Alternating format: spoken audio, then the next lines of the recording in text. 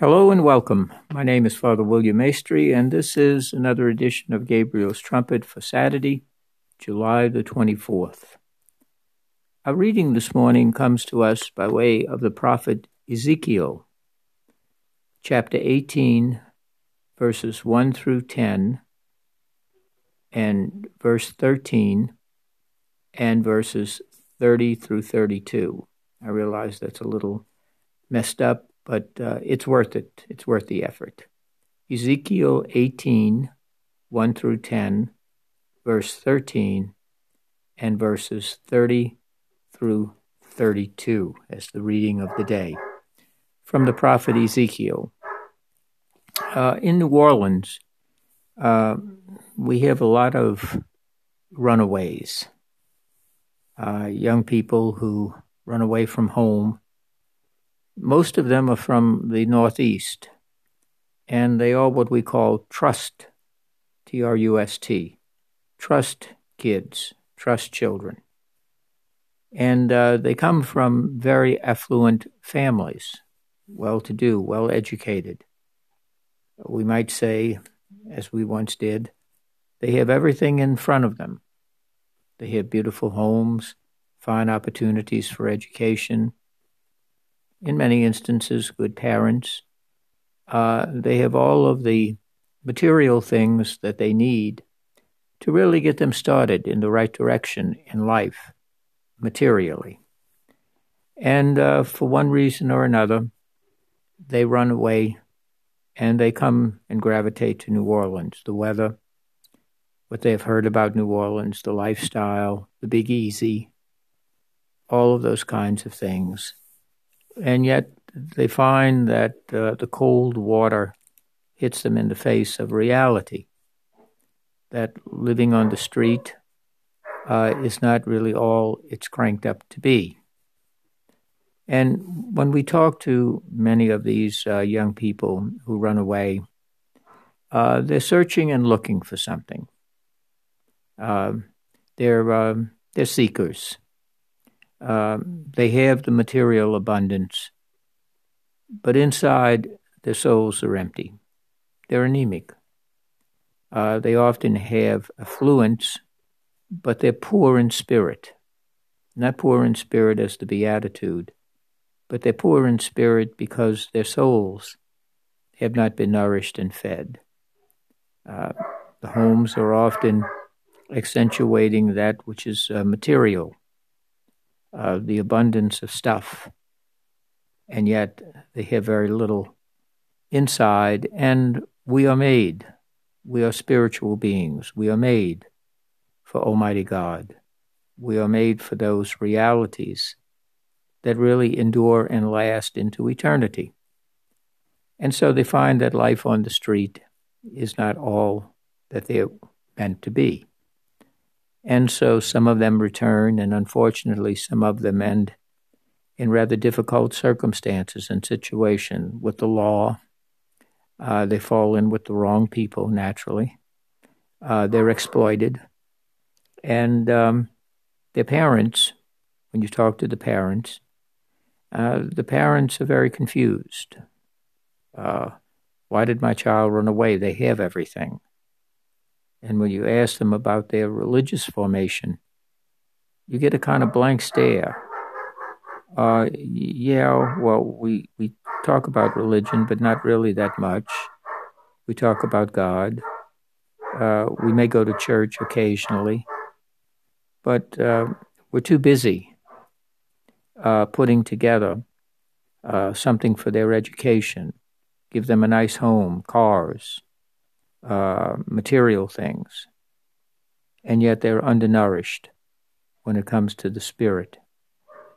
And children, all of us know at some level that we can be overfed. We can be overfed materially, and yet very anemic when it comes to the things of the spirit. And so they run away, looking for something and hoping to find it in another place, another circumstance. And they find out that they're bringing the old, hungry self with them to the new surroundings. In some ways, the new surroundings are worse than the old surroundings because New Orleans is really not a place to come to if, in fact, you plan on living on the streets. The streets are dangerous, and the streets are certainly dangerous in New Orleans, especially if you're young. You have no roots there. You have no connections. You have no friends. You have no social network. And you're pretty much at the mercy of the kindness of strangers. And the kindness of strangers can turn out to be quite cruel. Well, the prophet Isaiah is dealing with the same situation millennia ago. The Israelites have been given everything. They have been given the spiritual things. From the time of Abraham, certainly through Moses, Joshua, the prophets, the teaching of the law. But they have also grown overfed on all of the material things. They have fallen into believing that their worth and their value is found in how much they have, not in their being, the chosen people of God, the people whom the Lord has chosen as his very own, and the covenant that he has made. And so they have run away spiritually. Yes, they're in the land, but the land without spirit, without the presence of God, is a wasteland. It is barren, lifeless, and it does not produce life. And so Ezekiel the prophet, the Lord raises up Ezekiel and tells Ezekiel to go to the people and tell them that they are being underfed because they are stuffing themselves with all the wrong stuff. They're not being spiritually fed, and they believe that running from one thing to another is going to satisfy them. It doesn't. It only increases their emptiness. The more they eat, the less fulfilled they are. And that's the way it is. We know people who fill themselves with the latest trinket that commercial society holds out for us. The latest zip code, the latest boat, the latest car, the latest adventure, vacation, what have you. And yet at the end, there is still a kind of emptiness. And so Israel finds itself in the very same place during the time of Ezekiel. And the prophet says to them that the Lord has told him that they are to cast away all of these crimes and sins, idolatry, perversions that have affected their relationships in the family and among their neighbors.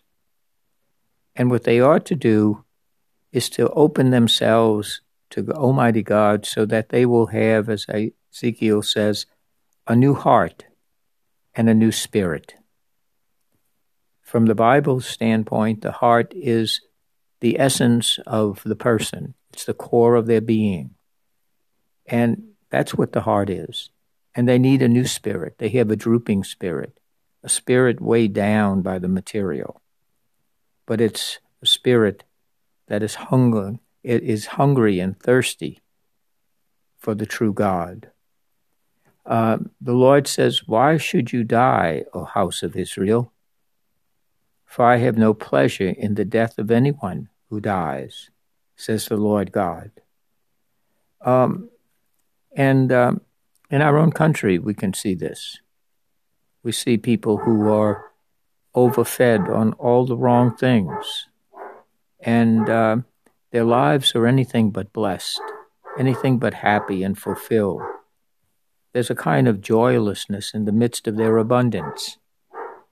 Does it mean we should walk around ragtag and poor and all of that, lacking necessities? Of course not. Of course not. That's the other extreme. We're talking about having our priorities in right order. That's where real peace comes. It comes from being rightly ordered within our soul. And we cannot neglect the spirit, trying to fulfill our spirit with an abundance of material things without simply focusing on Almighty God. And so the prophet ends by recording the word, very simple words from the Lord, three little words: return and live. Return and live. Come back. You're not going to get rejected, cast out. You're not going to get a long lecture. You're going to get a welcome. Return. Come home. Come to that which will truly fulfill you and bring you joy and peace. And you will truly live. Not simply adding days to your life, but adding life to your days. That's the big thing, adding life to your days. And a life without God, a life without nourishing the Spirit, is to be among the walking dead. It's to go through the physical motions, but inside we are dead spiritually. And so the Lord says, I do not take any pleasure in the death of someone. He's talking about the spiritual death, dying on the inside, while seeming to be alive on the outside. Return and live. It's a beautiful message of the Lord, down through the ages to each and every one of us, and certainly in our own times, to return to the Lord and live. And so this day is a good day to spend a few moments in contemplation and prayer. Ask the Holy Spirit to help us to discern our priorities. Where do we get our nourishment from? What table do we seek to eat? What is the menu we order off of? The latest thing from the shopping channel? Or is it the Word of God, the very body and blood of Christ, a life of prayer that truly brings us alive and life? So the Lord says to each and every one of us today, because this reading is for us today, I have no pleasure in the death of anyone who dies. Return and live. May we this day walk to the Lord, who wants us to live each day, for the glory of God is the human person, fully alive. God bless you.